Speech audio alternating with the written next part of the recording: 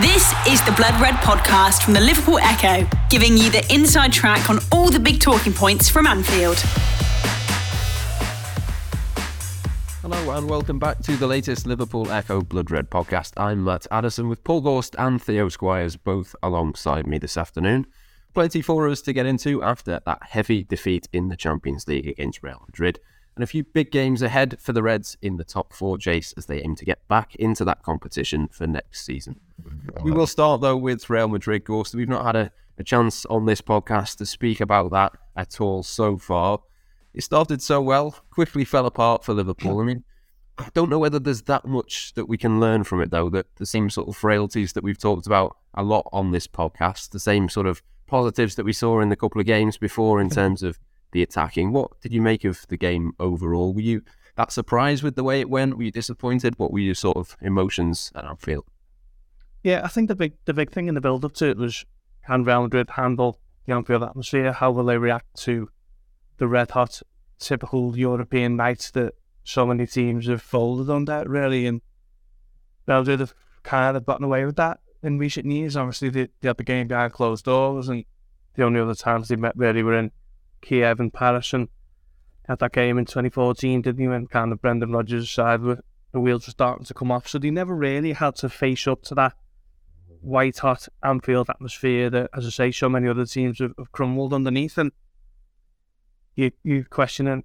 It'll be interesting to see how Real Madrid react to this. And 40 minutes in, you're thinking, okay, well, they're just going to fold like the rest of them. And, you know, it's going to be another glorious chapter in European Anfield history. And then I kind of looked at it after 15 minutes. I was sitting next to Theo and I thought, in fact, I might have even said it to Theo, you know, if there's one team that won't be properly ruffled by this, knowing that you're 15, 20 minutes into a 180-minute leg tie, 180-minute two-legged tie, it'll be Real Madrid.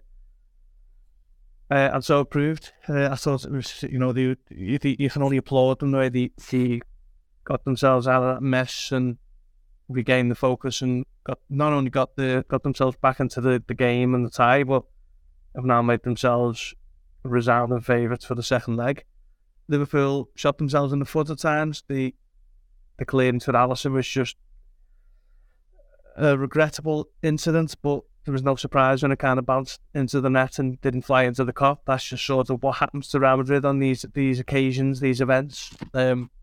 Something I've been meaning to do actually, but haven't got round to doing yet, is seeing how much Real Madrid led for on their way to the final last season, because the games against Chelsea, Real Madrid, Chelsea, PSG and Man City, you know, I don't ever remember them having like two hands on that tie in any of them, really. They, you know, kind of went ebbed and flowed, didn't it, throughout all of them.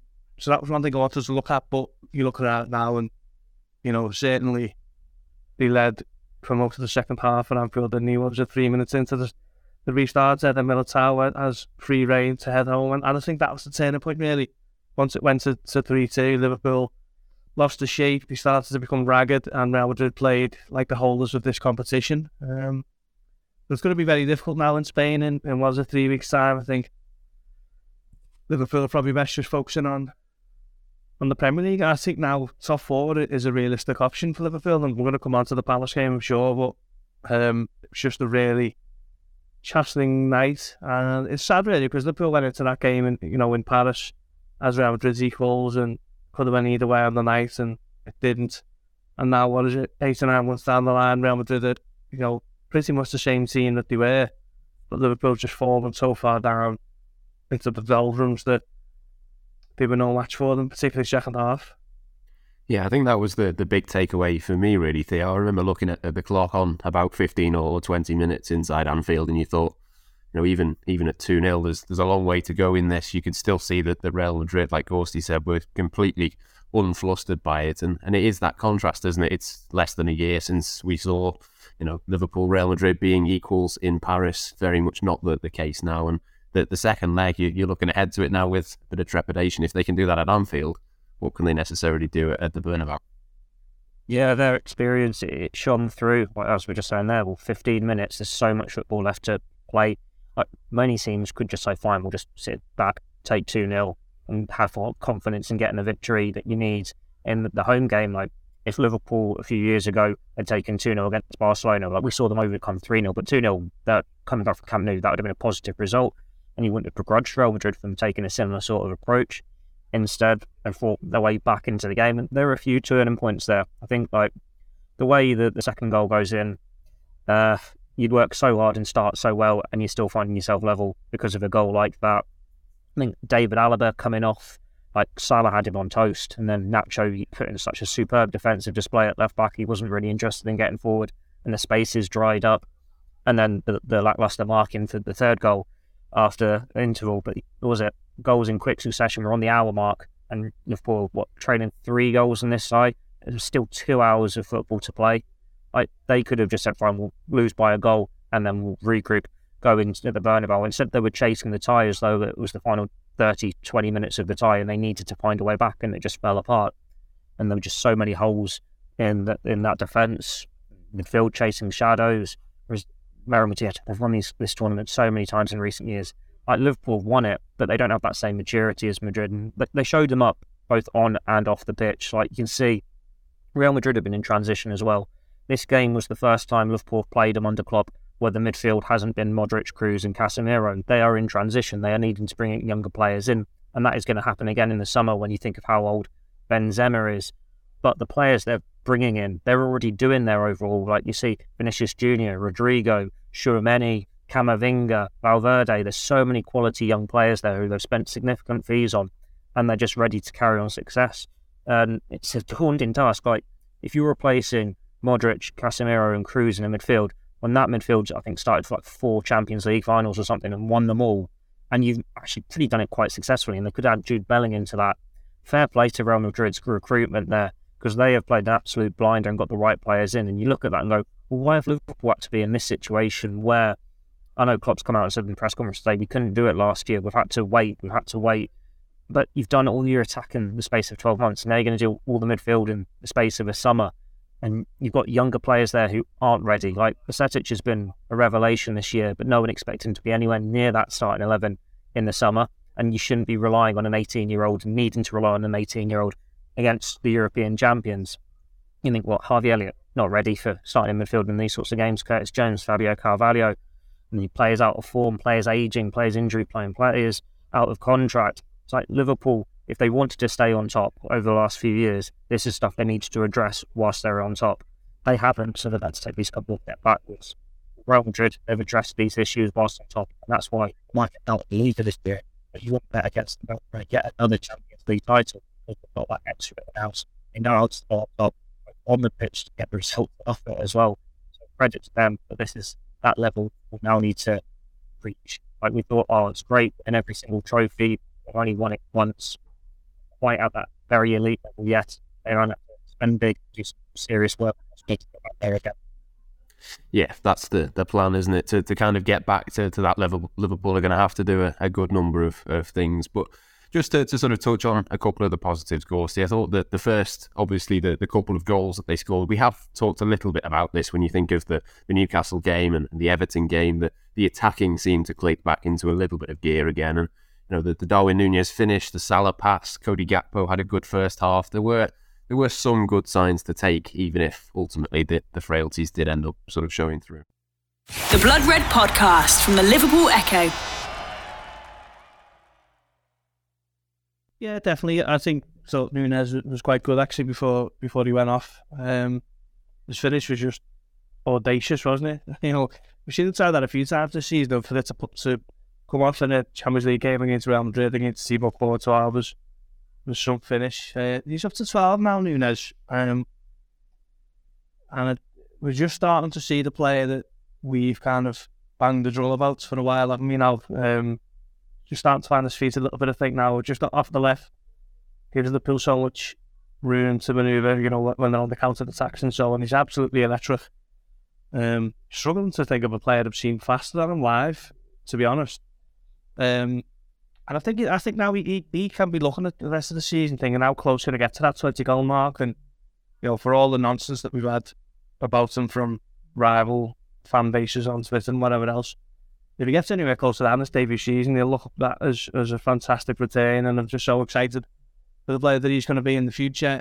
Gakpo, a little bit of a slow build, isn't it? Slow burn. Took his goals well. Well, certainly took his goal against Newcastle well. But yeah, they're not really the problem for Liverpool, are they? We know that it's been a rebuild of their attacking options, and they've reduced the age profile and try to turn Gakpo into a little bit of a Firmino type, and Nunez has got the pace to rival what Mane offered on the left, and you've got Jota and Firmino coming back, and certainly Jota, I think, what is he, 25, 26, Luis Diaz is on the mend. So forward-wise, I think Liverpool are okay. It's kind of midfield, and now questions are being asked about the defence, aren't they, in terms of how many do they need? I think Konate was a huge miss. I think he has been for most of the season, really. He hasn't played much at all, has he? Maybe a dozen games or so. So it'd be nice to get him back. He's obviously back training this week, wasn't he? We'll see what happens with him starting at Sellers Park. Now, I just worry whether all those injuries to Joe Gomez have sort of seen him come on the slide. I was thinking he's still only 25. New contract in the summer, but I'm worried now whether Liverpool can afford to phase him out. If that's not a harsh way of looking at it, I suppose if you're in Jurgen Klopp's shoes, you've got to be ruthless to an extent. I think Matip's been in awful form since he returned from injury. What was it? Just after the trip to Dubai. So I think there are big question marks for Liverpool at the heart of their defence. Certainly in midfield, we've spoken about that till we're blue in the face, haven't we? But I think up top, they're okay for now. We'll see what happens with Firmino. And, if he doesn't sign a new contract and he does leave, then I think Liverpool will need to do something there. Whether they will or not, I'm not sure, given all the gaps they need to plug elsewhere. But, just the same old frailties, though, isn't it, Liverpool, midfield-wise? No slight on Stefan Bajcetic getting kind of outmanoeuvred by Luka Modric, but, biggest game of his career, he did well until 50-60 mark, and then, he tired, as he tends to do. That may be something that the club will have to look towards, stabilising in the summer, kind of getting him fit enough for men's football, for 90 minutes of Premier League football, because it seems to be a common theme, which is no major criticism of him. He gives us all, and at the age of 18 he kind of tires, which is, as I say, no major criticism, but something to look at. But yeah, generally we know that there are issues for Liverpool to resolve in the transfer market and on the training pitch, but like Klopp said in his press conference earlier today, it's just about kind of buttoning up, getting through these next 16 Premier League games, is it, and seeing where Liverpool finish and then go from there. Yeah, certainly going to be an interesting summer. Let's talk a little bit about the defence. Gorsty's touched on it there, but Theo, I'll come to you on this one as well. There has been a bit of an increasing chat over the last couple of weeks around what they might have to do. Obviously, Joel Matip out of contract, not this summer, but the summer afterwards. Joe Gomez, a couple of question marks. Even Virgil van Dijk in some quarters, there's been question marks, which I think is maybe a little bit premature. I think there's still, a really, really excellent top-level player in him, but it is a bit of a conundrum, isn't it, heading into the summer? They've got, obviously, lots of question marks elsewhere, but it does kind of feel like the centre of the defence might have to be something they look at.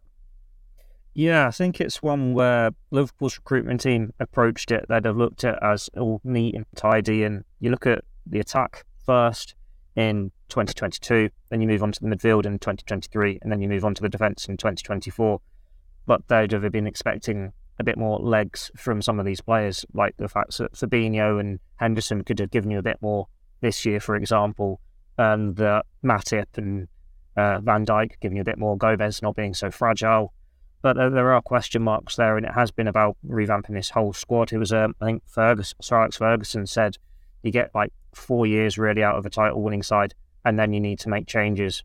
It might not even been 4 years, it might have been less than that, but you need to keep it fresh. Players that aren't used to your ideas, so there's that added competitiveness to it. Whereas this Liverpool team's been together since, 2017-18, with a few tweaks here and there. It hasn't had that massive surgery that some of the great teams have. And just like Liverpool fans growing up, you look at United when they were getting rid of your Beckhams and your Van Nistelrooys and your Roy Keanes, and you raise your eyebrows at that, going, why are they getting rid of such a good player? But then looking back at it now, you go, well, that's why they've made these ruthless decisions, because that's the decisions you need to do to stay on top. We've covered the midfield so many times. 4 of them be not contracted beyond the end of the season. You'd say Liverpool 2 or 3. Depends whether you count Bajcetic as proper first choice midfielder now. You can start every game, or when you've got everyone in, you have him more of as a squad player. What you see as Curtis Jones' best role, what you see Elliott's best role, but they are going to need a number of players in that midfield. It could arguably be you're looking for a new starting midfield, and they've built a new starting attack. Could be a starting midfield as well. But then the defence, I'd say Joel Matip now is probably the time to move him on. He's had so many injuries in his Liverpool career. Last year was the best season of his career for Liverpool, and it was the one where he stayed free of injuries. But you've got to be looking beyond him now. You can't rely on him to stay fit, and he is horribly out of form. And Joe Gomez, it's just that big dilemma where they said he could be. They still consider him one of the best English centre-backs around, that they can get better and better in the years ahead.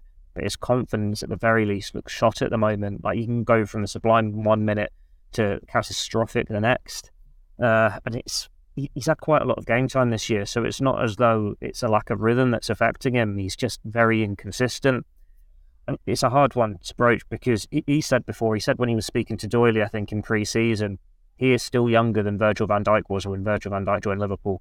So hypothetically, Joe Gomez could have 6-7 years out of his skin now and be one of the best centre-backs around.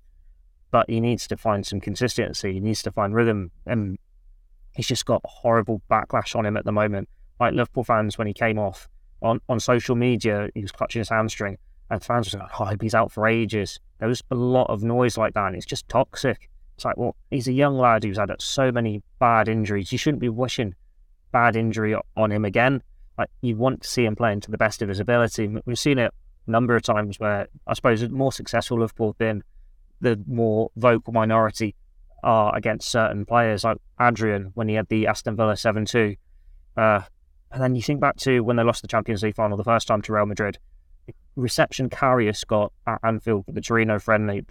You'll never walk alone. It's that mantra. It's that proper what the club is about. You get behind these players because these players have contributed to Premier League titles, Champions League titles. It might be pretty horrible now how clubs playing, and players might be coming to the end of the cycle. But if Joe Gomez leaves in the summer, if Fabinho leaves, if Joel Matip leaves, they leave with every winner's medal possible around their neck. They are club icons at the very least, even if you don't want to give some of them legendary status. We are at the end of the cycle. There is a new chapter that will begin. So many new players will come in, and hopefully we'll see another period of success. But there's going to be a point where we look back and laud these players for what they have done. Well, they might not be Steven Gerrards or the Jamie Carragers. They have delivered so much more in terms of silverware, and it's what this club's been craving for 30 years. The Blood Red Podcast from the Liverpool Echo.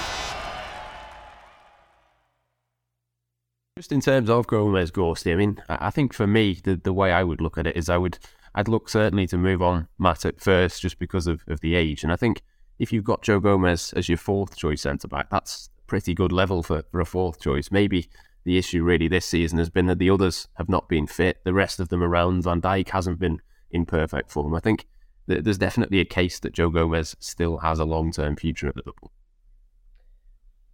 Well, that's the thing, isn't it? He is 4th choice, essentially, and he's still starting last 16 of the Champions League against Real Madrid because of largely injuries. Konate has been out, hasn't he, with that hamstring issue and got injured in the friendly, was it Strasbourg? The final pre-season game in late July. And because of that, he's certainly played a lot more at centre-back this season than he did last season. Last season, he was very much, a cup player at centre-back, and the odd game at right back. I think when he started against Norwich, a little over 12 months ago now. I think there was some statistic about it being his first Premier League start at centre-back for... You're going to have to go back and check it, but certainly he hasn't played a lot at centre-half in the Premier League. But because of, as I say, form with massive injuries to Konate, he's probably played a little bit more than some would have liked.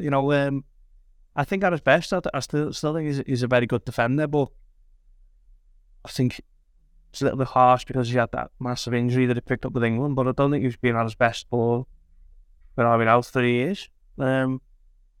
Since he was partnering Van Dijk from Liverpool in the Premier League. And it's crazy to think that he's only 25 and he's obviously just signed a new contract. What was it? August, was it?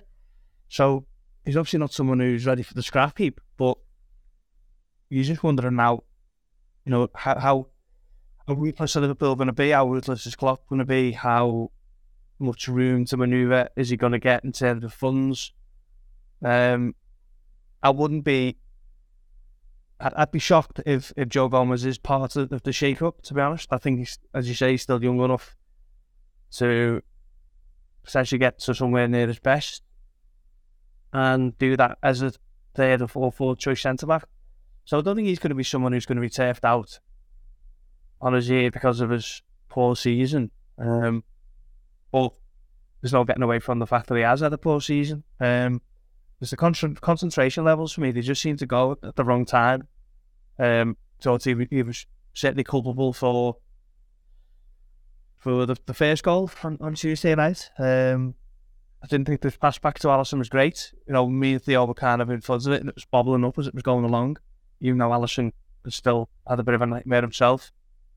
I look back at that goal against Leeds, 2-3 minutes into the game and he's under hitting that back pass Liverpool 1-0 down and the whole evening changes, the atmosphere, and Liverpool end up going on to lose that game. Not putting it solely on him, but it's just concentration levels at key times that seems to be deserting Gomez this season. So he's someone who probably will have a question mark against him going into the summer, but I think given the amount that Klopp has to do elsewhere, I think he might just survive and stay at the club and continue to be a little bit of a kind of defensive right back / fourth choice centre half, and Liverpool might look to move on Joel Matip instead. Gomez, he's one of these players that's a bit too nice. Like, you want that nasty side to a centre back. You want that leadership there, someone who can grab it by the scruff of the neck. That's why there's like Nat Phillips. He's an old-fashioned defender. You're not going to see him as a long-term option in Liverpool's defence, but you want more of those attributes in it. To have that nasty side to him, and Joe Gomez, he just doesn't have it. And I think there's a few players in this Liverpool squad where they've had so many years of everyone telling them how great they are because they're winning all these trophies, winning all these games. When things aren't going their way, a few of them sit at the bottom of the pile, noses out of joint. They don't like the backlash. They don't like the criticism. But there are others where it really affects them. Jurgen Klopp, I think he alluded to it today, saying they're used to these blips and getting criticism, but there are still young players in this squad, and what you can tell them, ignore social media, ignore the media all you like, but they're still seeing it. And it's like one mistake will lead to two will lead to three, because you can hear the groans when something happens at Anfield or a away day, and they just waiting to crumble. They know what's going to happen next, and you just need that extra fighting spirit in them to be able to shrug it off, because that's what like the best players do, what the winners do, because they've got that mentality. But then Liverpool, most of these players haven't had to really endure that for so many years now, because they've been so good for so many years. But then going back to would you selling Joe Gomez or not, you've got to also consider homegrown status, the club trained status. He is one of the few players in the Liverpool squad who was club trained, so that boosts them for the UEFA European squads, and it's a space that's filled in the Premier League squad. It's something that also applies to Curtis Jones, because he's another one who can maybe head drops a little bit when the fans get on his back. They're vital because they fill these places in the squad, both for filling a full match day squad, full European squad, and because they are that little bit of quality. You want to see it make those next steps, so they're not just depth options. And the longer they're doing this, they are just depth options, showing no consistency, giving up that next level questions. Yeah, I think as you've both said there, it will depend to some extent the other stuff that Liverpool have to get done this summer. I mean, Jamie Carragher, Ghosty, said earlier this week that you're looking now at maybe 4 players to come into the Liverpool team. Jurgen Klopp, I think, made reference to a 4-player kind of transfer thing earlier today in his press conference as well. 4 seems to be the number that's been bandied around a little bit this week. Is that a number that you'd agree with? Is that kind of what you would like to see, if not necessarily what Liverpool will do in the summer? Oh, I think it's tough one to answer, isn't it? Because your answer depends on probably the most recent thing that you've seen. So if you'd have asked me after Newcastle, I'd have said, no, it's all been a little bit overblown, and maybe we've jumped the gun a little bit. But now you're asking me, and I'm thinking, it's rip up the team, start again. Count on one hand the amount of players who deserve to stay, but you need a little bit of balance. Certainly, as us as journalists, we need to give that balance. So we're not supporters who can go turning into players and commanding that they're all sold. So I don't know. It's a tough one. That I think Liverpool are going to need a summer similar to 2018, or maybe a year like 2018 when they brought in Van Dijk in the January, and then Alisson, Fabinho, Keita, and Shaqiri. All, Shaqiri's the only one at that time that wasn't the kind of major statements of intent. That was a little bit of an opportunistic one. Filled the gap as a squad player. And by and large, he did really well. All the others were huge statements, game-changing signings, where and to be fair to the House of the Port, have been and were certainly Van Dijk and Alisson and Fabinho. So do we need something similar, I think. I think Konate and Van Dijk as a starting centre-back partnership next season is fine. You're not going to get a better right-back than Trent, regardless of how many, compilations you'll see from rival fans of him being the top elite defender or whatever. Sick of arguing that one, so we'll stay away from it. Robertson, you're not getting a better left-back than him. Midfield is obviously where the big question lies, isn't it? And you sometimes lie to yourself. But we've seen Stefan Bajcetic play like 6 or 7 games now consecutively, and you convince yourself that that's fine. But shouldn't be happening, should it? Liverpool should have experienced midfielders who are in form, who were fit and able to shoulder that burden. It shouldn't be left to an 18-year-old to be getting legged by Luka Modric or whoever else was in the Real Madrid team. Camavinga was excellent. Obviously, Tchouaméni would have provided a little bit of kind of an easy little one to look at him and think, here's what you could have won, but he obviously wasn't going on the night. But Real Madrid have been doing what Liverpool have needed to do, and they've still got the brilliant Modric and Kroos came on, didn't he? But they've got Camavinga and Tchouaméni might feature in the second leg, and they have been kind of replenishing when they've needed to, and that's something that Liverpool are going to have to do in spades now because they haven't been doing it in recent years. I always hear the arguments, and it drives me mad, to be honest, when I hear people on Twitter say Liverpool won the Champions League and they didn't buy it. The only people they bought was Sepp Vandenberg and Adrian and Harvey Elliott. As though that's a criticism. Yeah, I mean, when you make that argument to me, that you just show yourself up as only being interested in transfers, because Liverpool went and won the Premier League went and won the English League title for the first time in 30 years by 18 points. So who's bothered who they brought in? If they'd have brought in 4 top players, it mightn't have worked out. They might have finished second that season. So for me, that particular argument never stands up. But I think now, you can argue that Liverpool need transfers, need players, because where are they in the league, 8th or 9th or whatever, and they're 7 points off the top 4, and they've just been given a paddling by Real Madrid at home in the Champions League. So you can make these arguments depending on results, can't you? And that is when they should be made, rather than just, lamenting stuff like that would have just said.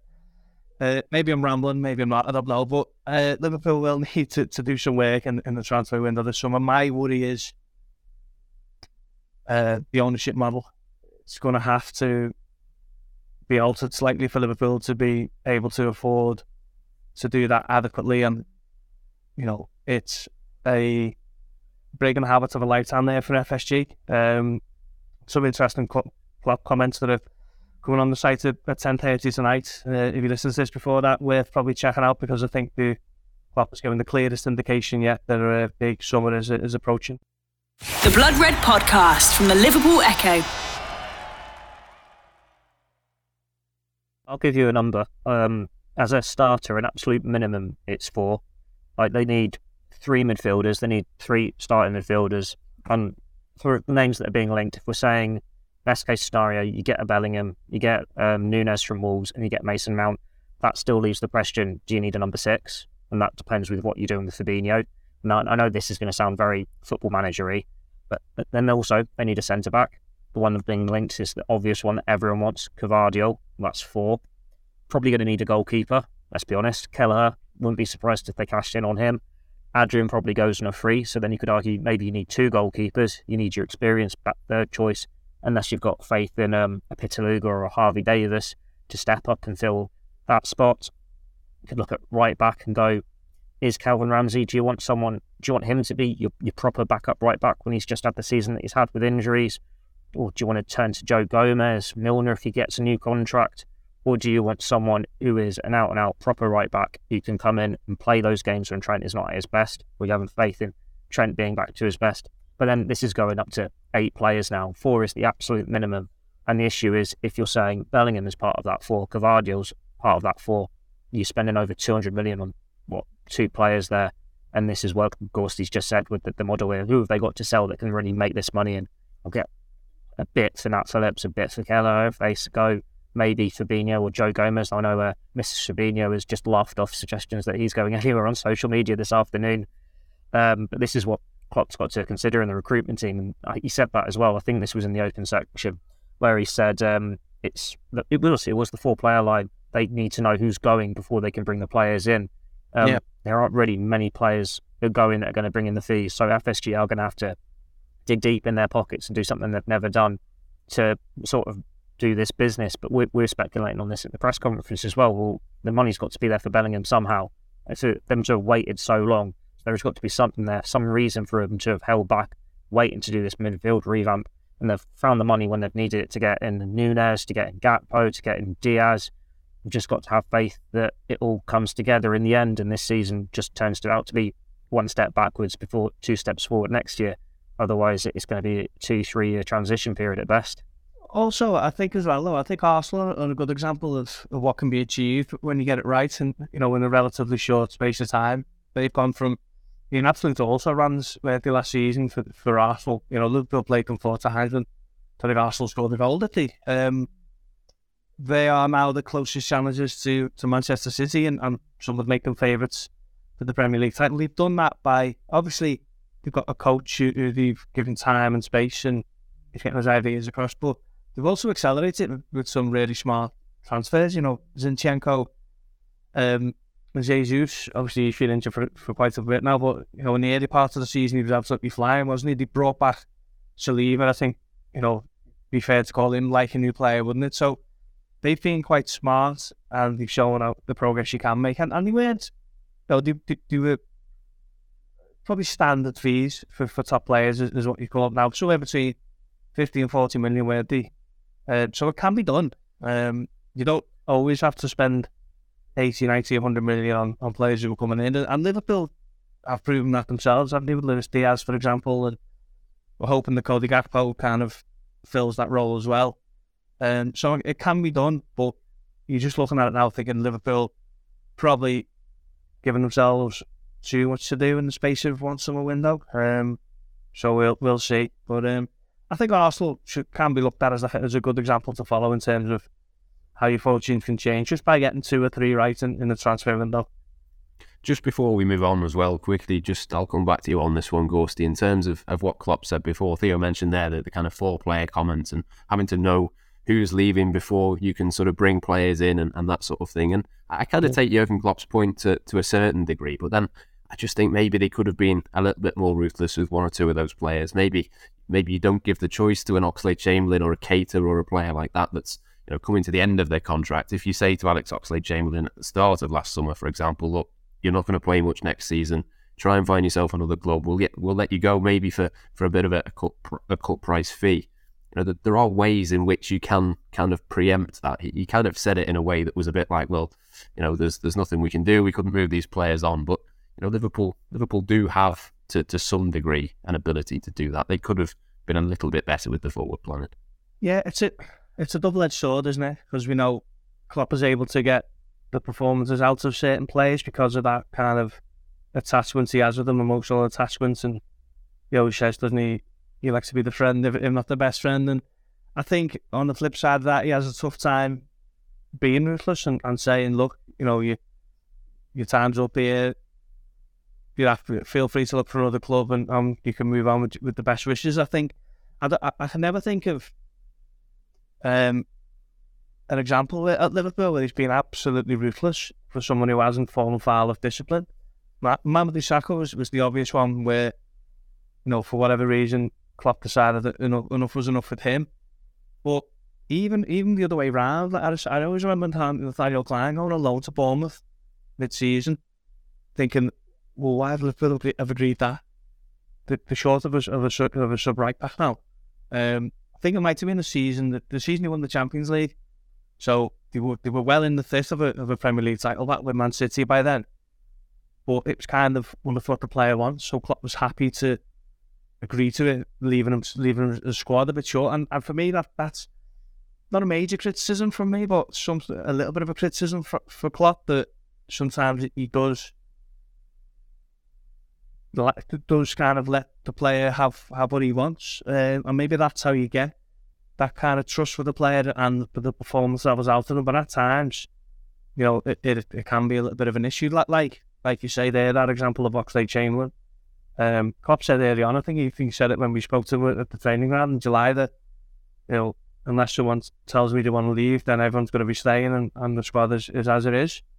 And that was how it turned out, wasn't it? So yeah, maybe that is something where Klopp can look to maybe change his ways a little bit. But I suppose, given the success he's had and the longevity he's had in the game, I suppose he might be a little bit too set in his ways to suddenly become all Sir Alex Ferguson and kick them out, drop them out under the air and on the go. But it's just the way Klopp is, I guess, as a man manager. The Blood Red Podcast from the Liverpool Echo. Yeah, it's certainly an interesting way of doing things. And of course, this summer there won't be that kind of dilemma to solve. It will just be a case of the contracts are up, they've moved on, and Liverpool have got to try and find a way to replace those players. But that is still a good few months away. I'm sure we'll talk about that plenty of times before then. But we'll move on now to talk a little bit about Crystal Palace. We'll kind of throw the preview and the team selection together as we sort of talk through the teams that we will pick for this game. So Theo, I'll start with you. Obviously, we know who the goalkeeper will be. Jurgen Klopp did say to expect changes in the course of the next week or so. There's 3 games in a short space of time for Liverpool. So are you going to make any changes across the back four, or will it be fairly similar to what we saw the other day? I'd imagine you're going to see a change at centre-back. I think it's probably too soon for Kouyate. He's tread carefully with Van Dijk, Jota and Firmino, so you'd imagine he's going to do the same with Kouyate in a couple of sub-appearances before he can really be in a position to start, especially after the injuries he's had. So that probably means Joel Matip starts. Gomez was clutching his hamstring when he went off against Real Madrid, and Klopp said he didn't really offer an update on Gomez, but he said a few players have knocks, so you imagine there might be a couple of changes here. Maybe James Milner can come in at right back or Tsimikas at left back, but I wouldn't make more than 2 changes. So one of the full-backs put in the rotation option, and then Van Dijk and Alisson keep their places. Yeah, very similar for me, I think, Gorsty. I'm not decided on which of the full-backs I might change, but it does feel like a game that possibly James Milner might fit into this team somewhat.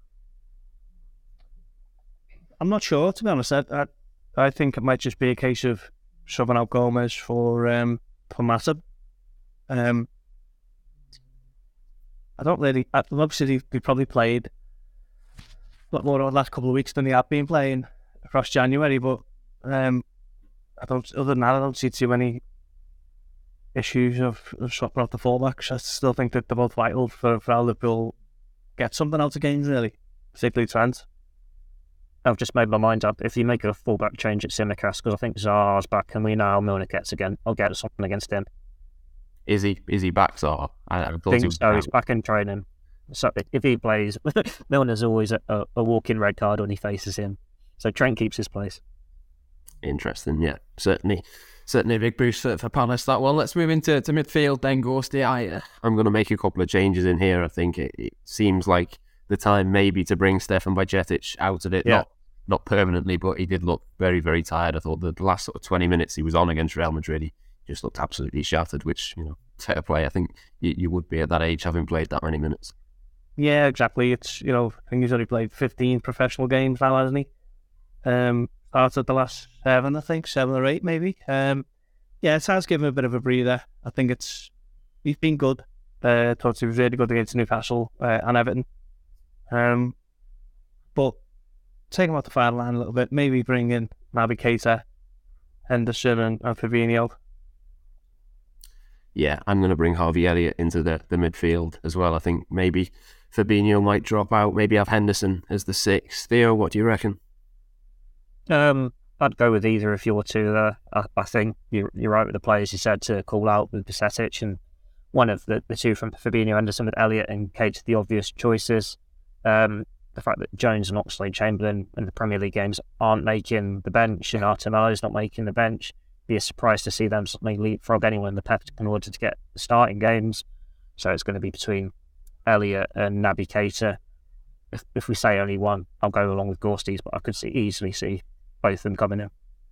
Yeah, certainly. I'm sure we'll see them across the course of the next week or so. I'll stick with you for the attack as well, Theo. Same again. That's what I'm going to go with, but there is possibly an argument for a change in there. I'd go same again. But then at the same time, I don't know why I've got this seed in the back of my head that when Klopp's talking about knocks and everything, maybe there's something there with Nunes or Gakpo because they came off early against Real Madrid. We know Nunes had the shoulder injury against Newcastle.